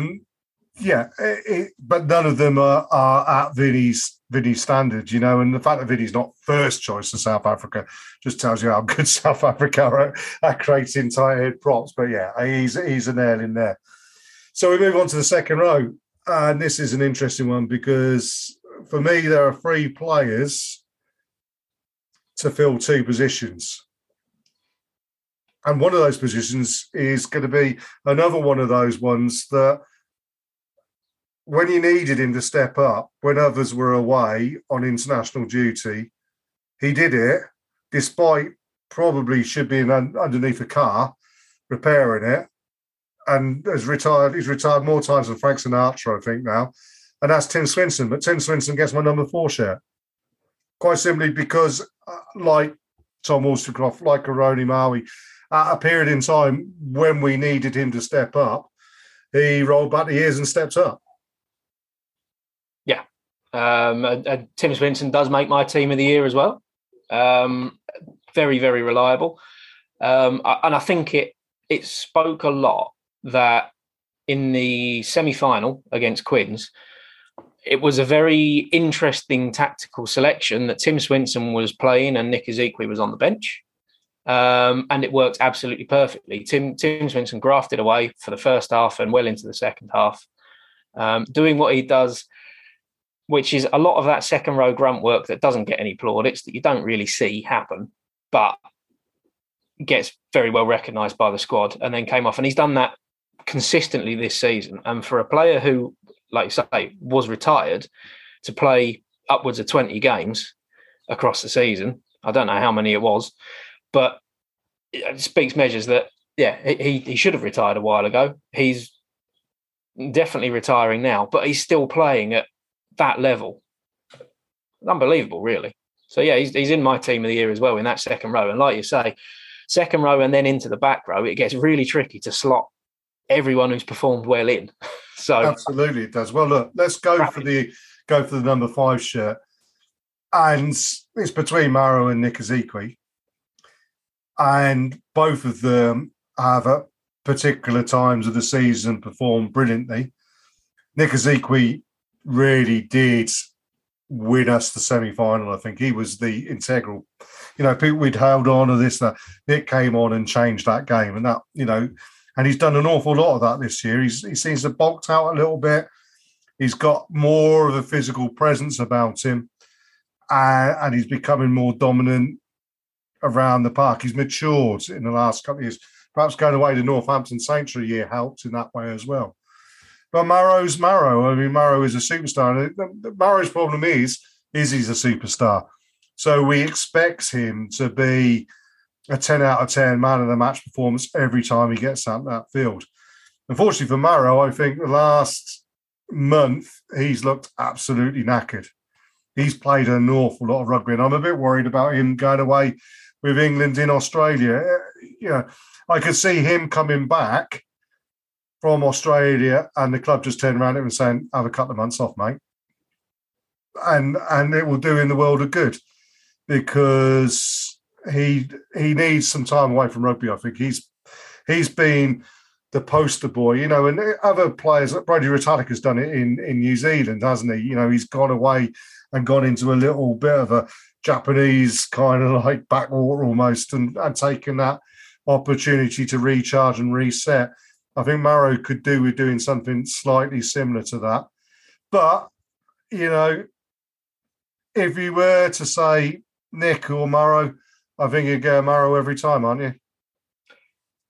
Yeah, so Maro's in the second row, definitely. He has missed a lot of rugby this season for his level. I think the one good thing we have got with the international tours this summer is it's a normal tour and it does finish a few weeks earlier than the Lions tour did. So he has hopefully got a little bit more of a rest, a little bit more of a pre-season, and hopefully we do sort of see him back to his best if he survives an Eddie Jones tour. Yeah, who knows? Yeah, I mean, I'm going to let you start the next section of it, but I've got both Maro Itoje and Nick Ezekwe in my team of the year. So I've managed to slot them in at the expense of someone else, and you can probably guess who. But I'll let you talk about the next one because Blindside is a really competitive place. Now, the first things to say is at the start of the season, if you were to turn around to me and say, who is going to be your Blindside throughout the season, and it's going to be there in the team of the year, I would have said Jackson Ray. And you said, you sure? And I said, yeah, Jackson Ray. I think Jackson has been a great servant for our club. But like we've talked last week after the final about players like Alex Goode and Sean Maitland maybe coming towards that cliff edge, Jackson has been usurped by not just one player, but probably three players in Nick Ezekwe, excuse me, Andy Christie and Theo McFarland. Absolutely 100%. I've picked Theo McFarland purely because he excites the hell out of me. He really does. That boy has got it all. He's very raw, but it's situations where he's leaping like a fullback to win high balls, and then he's throwing out big, massive dummies, and he's carrying the ball in one hand and then knocking people off with the other. The guy is different custard, and yeah, I can understand what you're going to say, Matt. I just see Theo McFarland. I mean, Nick Kennedy's got to take some real credit here for spotting this player and going, he's raw, but he's going to be good. And I mean, I've said it on more than one occasion. I could see him developing into the best number 8 in the world, quite simply. He's got Sergio Prazi's skills plus a little bit extra on top. The boy is special, and he has really, really impressed me. But then Andy Christie's come in and has never let the team down. And Nick Ezekwe, again, has never let the team down and gives you that cover at second row as well, which Theo does as well. It's Blindside is a hugely competitive position in that side, and yeah, well done to them. Yeah, I mean, this is probably the hardest position on the pitch to slot someone in, especially once there was even when we were discussing this before we started, we were both even debating whether Maro Itoje gets in our team purely because of the fact that we had to try and fit so many other players into that lineup. And I think we don't really need to discuss 7 and 8 because we've already talked about them on the show. Benno or Billy Vunipola, there's no way they're not in that team. They've probably been our 2 best players of the season. So, like you say, we've got, if we've both got Maro Itoje and Tim Swinson, 4 and 5, then you've got Ezekwe, McFarland, Christie, Jackson Ray. There's a lot to choose from there, and there's a reason that Sean Raffel, even though he's been a fantastic young player for us over a few years, is leaving because he's just not getting into that team. No, at 6 or 7. So it was a very, very difficult choice. This, and like I said, for me, I couldn't not pick Nick Ezekwe. He's been ultra consistent this season, and that's why he gets into that team. Jackson Ray, like you say, I think he's down the pecking order a little bit, and he's he will be the club servant for a lot longer. But he could well be a squad player now. But that said, as soon as he's on the pitch, we'll realise he's still got top class. He's just had a few injury issues and things lately. Yeah. And then you come down to Andy Christie and Theo McFarland, and hard not to pick either of them. Both of them have developed brilliantly over the course of this season.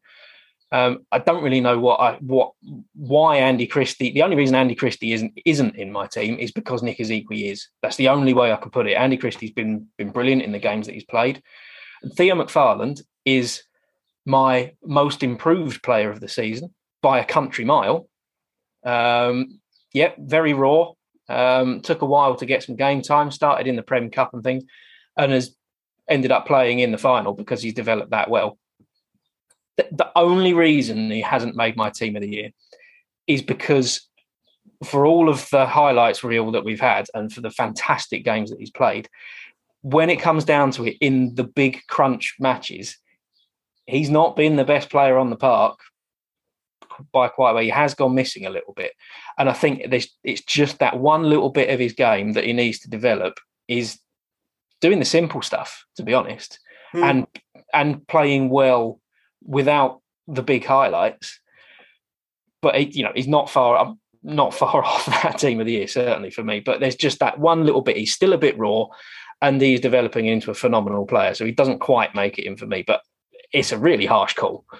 Absolutely. Well, I mean, yeah, it's a harsh call on all of those players. They've all performed fantastically well.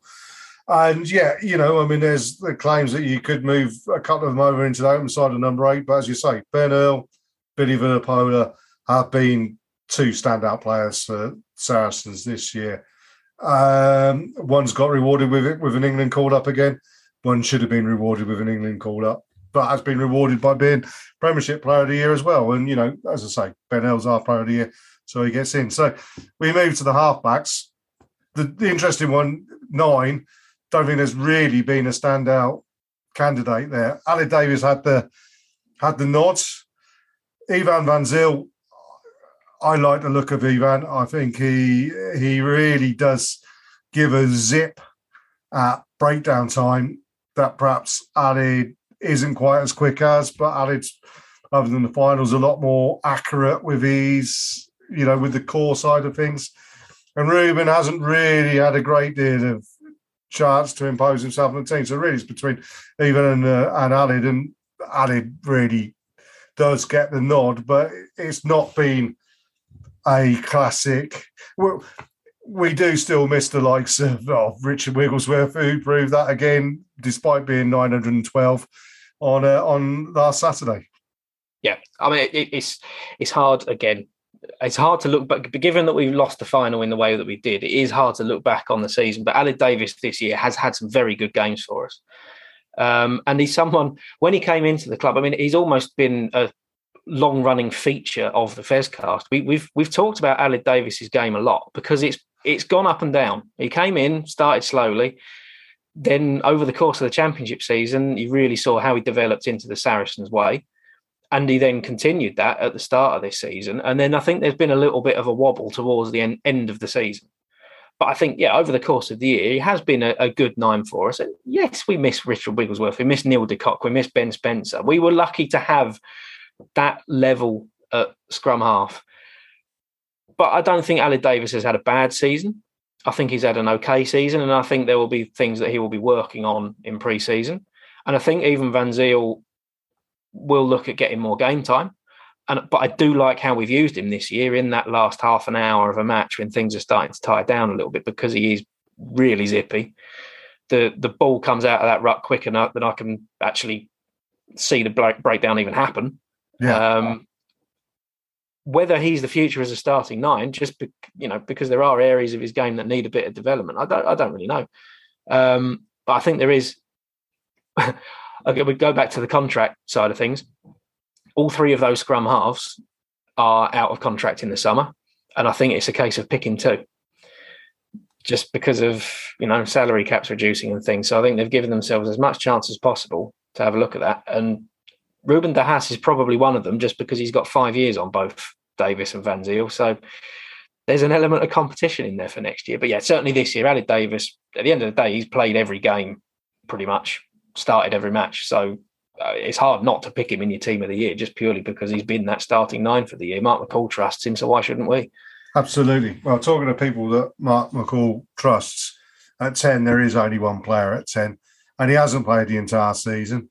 But when he has played, he's been, again, different custard, and that's the skipper. Faz is, let's be honest about it, if he wasn't called Farrell and he wasn't playing for Saracens, there would be an awful lot of people saying he's the greatest 10 around. And he is, for me. He is the best player in the world, and he's the best 10 I've seen since Dan Carter. You can keep your Johnny Sextons, you can keep your Dan Biggers, you can keep your Bowden Barretts, your Enzo Max, whatever. If I'm picking a team to play for my life in a World 15 against Martians 15 or whoever it is, Owen Farrell is my 10 and he is my captain. And I didn't say that at the start of the season about captaincy because I don't like having 10s at captain. But, you know, he is black and red bloods. He's got Saracen through him like a stick of Brighton Rock. And that boy is nails. Simple as. Yeah. No arguments at all. And we've seen it. I think we've actually seen his game develop as well this year. You see the running to the line and audacious offloads that are coming out of him as well. That's not something that we've always seen from him. Yeah. And I think actually, in a weird way, that also shows why he's a really good 12 for England. So absolutely. I think also as well, it's been good for him is that Marcus Smith has suddenly got a point. Everybody used to say, like, oh, you need to pick Danny Cipriani. Owen Farrell was never worried about Danny Cipriani because he knew that Danny Cipriani would not be consistent enough. And, you know, he was a bit of a flat track bully. Marcus Smith is a great player. No two ways about it. He's a great player. And Owen stepped his game up to compete with that and to be on the same par of him. And fair dues to the guy. He's done it. It's not his natural game, but he's done it and he's been superb for it. Absolutely. Yeah. He's our 10. Can't argue. No way. Absolutely. 12 picks itself as well. Nick Tompkins, all day, every day. Yeah. Nick was a smidgen away from being my player of the year. An absolute smidgen. You know, Ben Earl's got man of the match performances. Nick Tompkins has. Nick Tompkins is, and that's Eddie's biggest mistake over the last 5 years is not picking Nick Tompkins for England. I think you're probably right, yeah. I think if I go right back to the start of the season, I think Nick actually had a fairly quiet start. But I think that period of the season, I think anyone who had the 13 shirt on was going to have quite a quiet start to the season just because of the way we had to play. Or I think it was actually at 12 at the time. But yeah, he's scrappy, isn't he? I never understand. You know, he's a lot stronger than he looks, and I think we're going to talk about a couple of other players who are like that as well. But for the size that he seems to be, he's a really physical centre, and yeah, I think he's one of our first names on the team sheet now. And it took a little while to break into the squad. He's been around a long time, but he made his debut very, very early, and he spent a long time waiting in the wings, and it's really, really paid off for him. Absolutely has, you know, and the one thing, you know, when we go back to what we said at the start of the show when talking about Ali Davis getting done for high tackles and everything, two players who don't tackle high, but two players who stop players, Nick Tompkins and Ben Earl, and both of them, you know, they set the template for what all the rest of the players should be doing in tackle-wise. And, you know, it was proven in the semi-final against Quins. Andre Esterhuizen thought he was going to run over Owen Farrell, which he may well have done if he'd been able to get to Owen Farrell. But he was hit from the left by Ben Earl and he was hit from the right by Nick Tompkins. And they took his legs away. And that's how you stop a big boy. And so, yeah, you know, fair dues. We move out to 13, which is where things start to become a little bit more complicated. 3 players probably in the lineup for it. Duncan Taylor, Don Morris, Alex Lozowski. Well, I think Alex gets the nod, but not because he was a particularly brilliant outside centre, although he did it. But at the start of the season, when Owen was out, that game against Bristol, and we're going to talk about individual performance of the year in a bit as well, quickly, but Alex would have been close to that for that game against Bristol, where he would, you know, the first game, he gone down to the team that should have won the championship the year before, and we dogged the result out, and it was down to Alex Lozowski that day.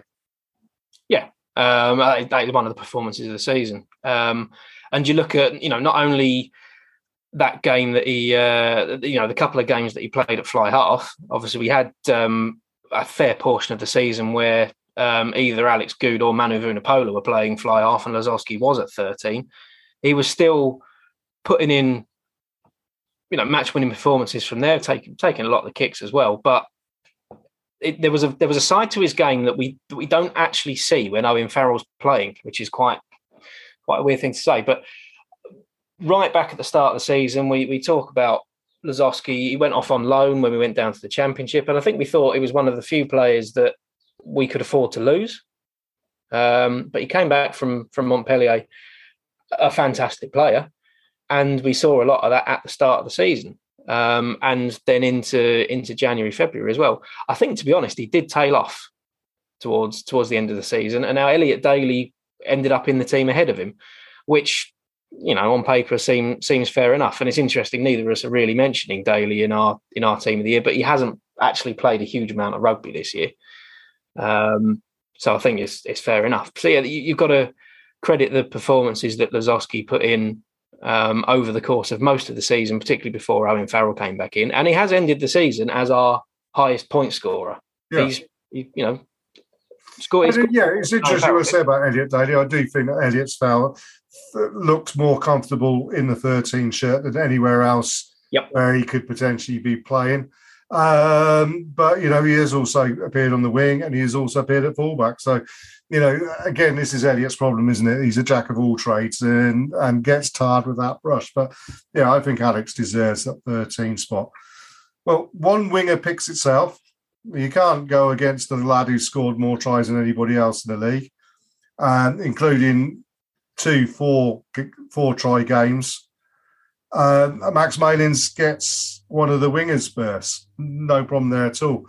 The interesting thing is the other winger's berth, and I'm going to throw out a name who I think, again, has been there or thereabouts, has been bubbling under, waiting for his chance patiently. But when he's come in, he's looked pretty much on the ball, and that's Rotimi Shegan. I think Rotimi's done a great job this year when he's been called upon. Sean Maitland, you know what Sean Maitland's going to give you. Alex Lewington, again, a player unlucky with injuries this year, I think, but, he'll give you what he wants. Ben Harris has had a couple of good moments when he's come in, particularly having his head taken off in Brive Le Gare. But, Rotimi Shegan, particularly for a small guy under the high ball, he's been imperious this year. Yeah, no, I mean, that is definitely fair enough. The one argument against Max Malins that I have seen someone make is that he scored tries when he didn't really need to score tries. And I do take that point. Those 2 4-try games, we were well ahead, but that's because he scored 4 tries. That's why we were so far ahead. Yeah. But he is another one that the big matches this season, we haven't necessarily seen him at his absolute best. So that is, the minor criticism. I actually think possibly I'd rather see him at 15 in the longer term future. But Max Malins is in my team of the year. And then, the exact debate that I think we've both had is that you can pick out of Lewington, Shegan and Maitland, all for different reasons worthy of being in that team of the year. And I've actually, as good as Shegan has been when we've seen him, I think he is another person that I think could quite easily be one of the first names on our team sheet for team of the year next year. I think I've just about been a little bit boring and have put Sean Maitland in mine just because of how reliable he's been defensively for us. I think it does go quite unnoticed. And myself and my dad, we sit in the South Stand at a game, and it's a running joke with us about Sean Maitland being the slowest winger in the world. And you don't see him do much in attack, but he's always there defensively. He's always there with that cover tackle. He's always there under the high ball. And he's also always there knocking back a box kick and helping us retain possession. And he's doing that despite being someone that could have hung up his boots by now as well. So I think, we could have picked all 4 different wingers and all been quite happy, really. But I've gone Sean Maitland. You've gone Rotimi Shegan. Neither of us have picked Alex Lewington, which some people would probably scoff at as well. But it just shows the strength and depth that we've had there. Absolutely. Well, and again, I don't think either would let the side down and haven't let the side down when they do it. Move to fullback, and really it is Goody. He's your fullback. He stepped up, played an awful lot of fly half this year as well. There is a suspicion that he may be tottering on the edge of a cliff edge. I mean, he is nearly 36 now, and an age at which I retired from playing rugby, and I admire anybody who can play at 36 years old and still perform at the highest level. Though there is a point when body cannot cash checks at the brain. And I think Alex is one of those players that's going to be, because he was so quick in the brain, that when he was 26, you can get away with that as a youngster because you're naturally fit. When you're 36 and your brain's saying there's a gap and your body can't go through it, that's when you have a problem. And I think perhaps next year that, Alex is going to be one of those players that maybe is stepping back and Max Malins moves into fullback more often, maybe. Who knows? But this season, you can't argue with what Alex has given us. No, he's been fantastic. And yeah, to be honest, I think he's still possibly even this season he showed why he's ended up as a much better fullback than fly half. Actually, I think there's a few games he had at fly half where he was slightly off the radar a little bit. But again, being quite harsh. But yeah, he's been a fantastic 15. I agree with you that his game time is going to be managed as he's, the wrong side of 30 by a fair way. And it would be interesting to see who he shares that 15 shirt with, because Elliot Obatiyimbo is moving on. Which is a huge shame. I'm really upset about that. Yeah, I think there's a lot of mistakes in him. I don't think he's developed as much as we'd have hoped. There was a lot of trust put in him in the season in the Championship, but I don't feel that he's taken the opportunities this year. And we don't know what's sort of gone on with contract discussions, what he wants to do with the rest of his career, what he was, what he feels like doing. I mean, he's got a professional career in golf if he wants it, by the sounds of it. He's a scratch golfer and he does a lot of other stuff as well. So, we'll have to see what Elliot's next move is. But it's interesting. It does sort of open the door for a lot of other players. We don't look like we're going to bring in anyone as a fullback. So if Alex Goode's game time is being managed, is it Max Malins? Is it Sean Maitland even? Is it Daly? Yeah, I mean, Elliot Daly, to be honest, it could end up being Daly, and I'd be a little bit disappointed because I do see him as a better 13 than 15. Or, is there room for one of the young players stepping up? Manu Vunipola is, well, I know he wants to play fly half, but he has shown that he's played at 15 quite a lot. Is he someone that's going to step up at 15 a little bit this year as well? We'll have to wait and see. But Indeed. For now, Alex Goode is still brilliant and is still well deserving of being on that team sheet. Absolutely. Look, we're going to finish it off by giving out our awards. And the first award I want to give out for is Try of the Season. Have you got one in mind, Matt, yourself? Well, I think there's only one, really. Well, I'm hoping you're going to say Magic Theo's Mac Dunk. Oh, no, I was going to go for Alec Clary's. No, yeah, Theo McFarlane. Yeah, that was just, and the fact that the Premiership try of the week didn't even include it. And it was, I can't remember who won it that week, but I think even they turned around and went, no, that was. I mean, and that's exactly why I had Theo in my team of the year. Is that X factor? You've gone for players that are giving you dependability and solidity or whatever. For me, who was a player who ran into people and stopped pretty quickly and just set the ball back, watching the Magic Theo, as I'm calling him, giving it the old basketball, the Magic Johnson, the Magic Theo, the Mac Dunk was just spectacular, wasn't it? I mean, that's just out of this world. It was, yeah, for a second row / back row to throw that in, that is just after a 60-metre run. Yeah. I mean, with the potential that his hamstring had gone about 20 metres from the line.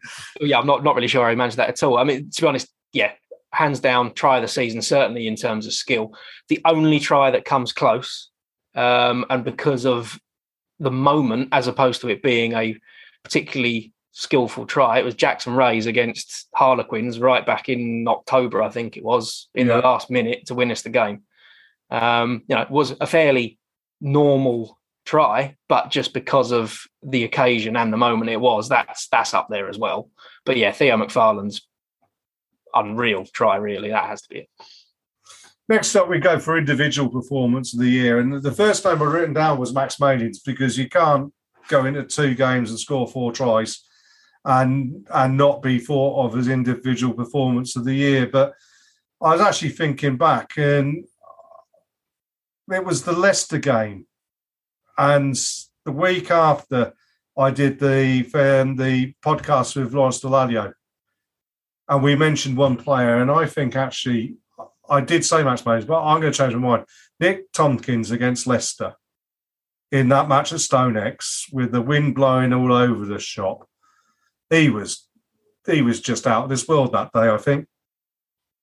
Yeah, that's a good shout. Now, actually, that's a performance that I think a lot of people would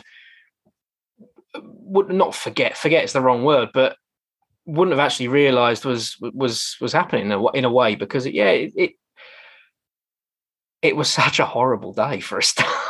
Well, it goes back to what I said about Marley Packer and Poppy Cleal and alluding to Richard Hill. And, I'll say it again, Richard is the greatest player to have ever played the game of rugby. Richie McCaw goes to bed wearing Richard Hill pyjamas. I've always said this. And what Richard Hill did better than anybody else was the nefarious, the dirty, the nasty, the gnarly, the donkey work, that allowed Neil Back and Lawrence Dallaglio to look so amazingly good, scoring tries left, right, and centre. Every team needs that workhorse. And Nick Tompkins, okay, he's not back row, he's centre, but he does that. Every time he hits contact, he makes yards. Every time he initiates contact, he takes players back yards. He wins turnovers. He makes space. He runs intelligently. And that Leicester match was that 100%. Anybody can play lovely, expansive rugby on nice grounds in sunny weather and score tries left, right, and centre. It takes a real talent to shine in mud and wind and rain and squally sleet or whatever. And Nick Tompkins did that for me that day. Yeah, I think that's fair enough. I think the other performance, again, it is another recent one, but Owen Farrell's in the semi-final against Harlequins, I think, was absolutely outstanding. Yeah, considering he was being beaten up half the time, yeah. Yeah. Punch aside.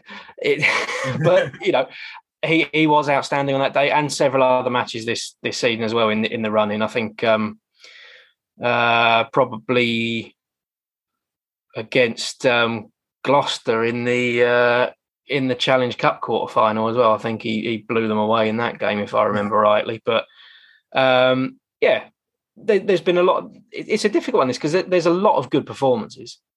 So I find it really hard to single something out. And I think you can even go all the way back into Slavosky against Bristol at the start of the season. Yeah, exactly. So there's performances that have bookended the season and that have defined little runs of games that we've gone on even. So hard one to give out for me. So I'm going to defer straight to you. And it sounds like, that Nick Tompkins performance against Leicester is a pretty fair shout to me. Well, I think that's the important thing to say is that we're giving that out, although we know that Saracens, if nothing else, it's a team effort. And Nick Tompkins would be the first person, as Owen Farrell would be, as Maro Itoje would be, as all of the guys would say, without the team around them, they aren't able to put those performances in. They put those performances in because of the team. But yeah, Nick Tompkins for me, brilliant. We've said the player of the year, Ben Earl. We do need to just give one last award, which is for, I've called it breakout player. We might call it most improved. You've mentioned Theo McFarland. I think two other players have really stepped up this year, which is Andy Christie and Rotimi Shegan. They have really developed. And, you said about Elliot Obitimbi, that he's moving off. He hasn't perhaps developed in the way he has. You look at other players who perhaps have developed but haven't quite developed quickly. You'd say Don Morris perhaps needs another little step forwards. Ben Harris needs another little step forward maybe. But Theo, Andy and Rotimi have really, that if at the start of next season you saw Andy playing at 8 and Theo at 6 and Rotimi at 11, you'd go, well, yeah, fair enough. They deserve to be the starting 11, 15 even. Yeah, wrong ball. Yeah. I can't argue with any of those three as a breakout player. I mean, I almost struggle in a way to consider Rotimi Shegan as a breakout player because he keeps breaking out. He's sort of having these little run of games, and eventually, I think he is going to find himself as a first choice winger. I think, Andy Christie for me is our breakout player of the season. Personally, I think I've got to look back a couple of years. I mean, I always enjoy watching the Prem Cup games. I always like to try and pick out those young players who look like they're going to come on and do something, in the same way that Maro Itoje burst onto the scene, championed the cup win there, and then went on to do whatever it is that Maro Itoje has done in his career. But Andy Christie actually isn't someone that really... I don't think we really picked him up quite so much as some other players. And in fact, him and Sean Raffel sort of came through at the same time. And it was Raffel that was getting all the plaudits, that was making the headlines with his tackling, with lots of other bits. And Andy Christie was just a little step behind him. But yeah, certainly this year, and I think the championship season has worked for him as well. But yeah, this year he's that we've had a lot of confidence in him, and quite rightly so. And then again, being the captain in the Prem Cup this year says an awful lot about the faith that we're going to be putting in him over the next few years. And so yeah, Christie for me is that breakout player of the season. On top of that, he's actually got a good 3 or 4 years on Theo McFarland and Rotimi Shegan as well. So who knows what we're going to see from him. Absolutely. And, he's made his international debut. He's on an international tour. Yeah, fair dues. But, Matt, we come to the end. We've done our bits and pieces. People may disagree with us. Feel free to tell us we're wrong on Facebook at the Fezcast, or SSA, is that SASA _ Fezcast on, you'll find us on Twitter anyway. Tell us we've got it completely wrong. We don't care. We're going to finish up now. Before we finish up, there's a few thanks we need to put out there. Obviously, to all of the people who've been guests, whether those be fans or players or coaches. Kelly's been on, Marley, Andy Christie's been on, Don Morris, all the guys who've been there. Also, Ollie from Saracen's office, who's been invaluable in getting us that support and those players to give up their time and to speak to us. We know that they're really busy, and that we're a small cog in a very large machine. So we feel absolutely honoured that they allow us to do that and everything like that. But also, obviously, we need to say thank you to all of you who've listened in. I think we're not far off of 5,000 downloads for this year, are we, Matt? Something like that. Yeah, I should have checked today, really, shouldn't I? But yeah, we're doing all right. I mean, for a club that is perceived to be not particularly well supported, we don't do too badly. If 5,000 people have listened to us over the course of this year, it's a big step up for us as well from our first year. So yeah, looking forward to where we can go with it. And everyone that's listening in, you don't want to be listening to us two all the time. So just get in touch with us and get involved, because we need more people to make it a lot of fun. And you never know, if we get more people involved, we might be able to do it more than once every 2 weeks as well. So it's been quite good fun doing it weekly, or even twice weekly. But it does take an awful lot of work to do it for just two of us. We have to do it around our work. I'm lucky I've got a very understanding boss who doesn't mind me taking lunch breaks at 9:45 in the morning so I can interview Barney Packer. But yeah, look, it's been a fantastic season. We've enjoyed ourselves. We've enjoyed talking to you guys. We're going to be back probably end of August, aren't we? Just before the first games kick off in September. We'll have a reaction to how badly Eddie Jones coaches England. I'm sorry, no. Our New Year's resolution. I'm going to be really disappointed when he does finally bugger off, aren't I? Yeah. Well, look, so if you're listening to this, unless you're listening to it at 6 o'clock on Tuesday morning, you probably had the draw for Champions Cup rugby. So we've already, done what we normally do and timed our podcasts really badly to have some news come out just after we release it. So there's that coming up. In the middle of July, you get the fixtures up for the league, and the league season, I think, starts the 10th of September. So we've got a few pre-season fixtures before that. So yeah, I think it's right for us to have a bit of a summer break. But yeah, we'll be back end of August, start of September-ish, and we'll let you all know on social media and things when that's going ahead. But there's loads to look forward to as well. There's the Women's World Cup. There's all sorts going on. So we've got plenty to sink our teeth into next year. And yeah, who knows where we go. Absolutely. Well, thank you, Matt, for your time. It's been a pleasure as always. Fantastic 247 million episodes or whatever it was this year. And as I say, thank you to everybody for listening. We hope you enjoyed it, and do get in touch with us. And we'll see you again end of August. Have a good summer, folks. It's all right. This is the Fezcast.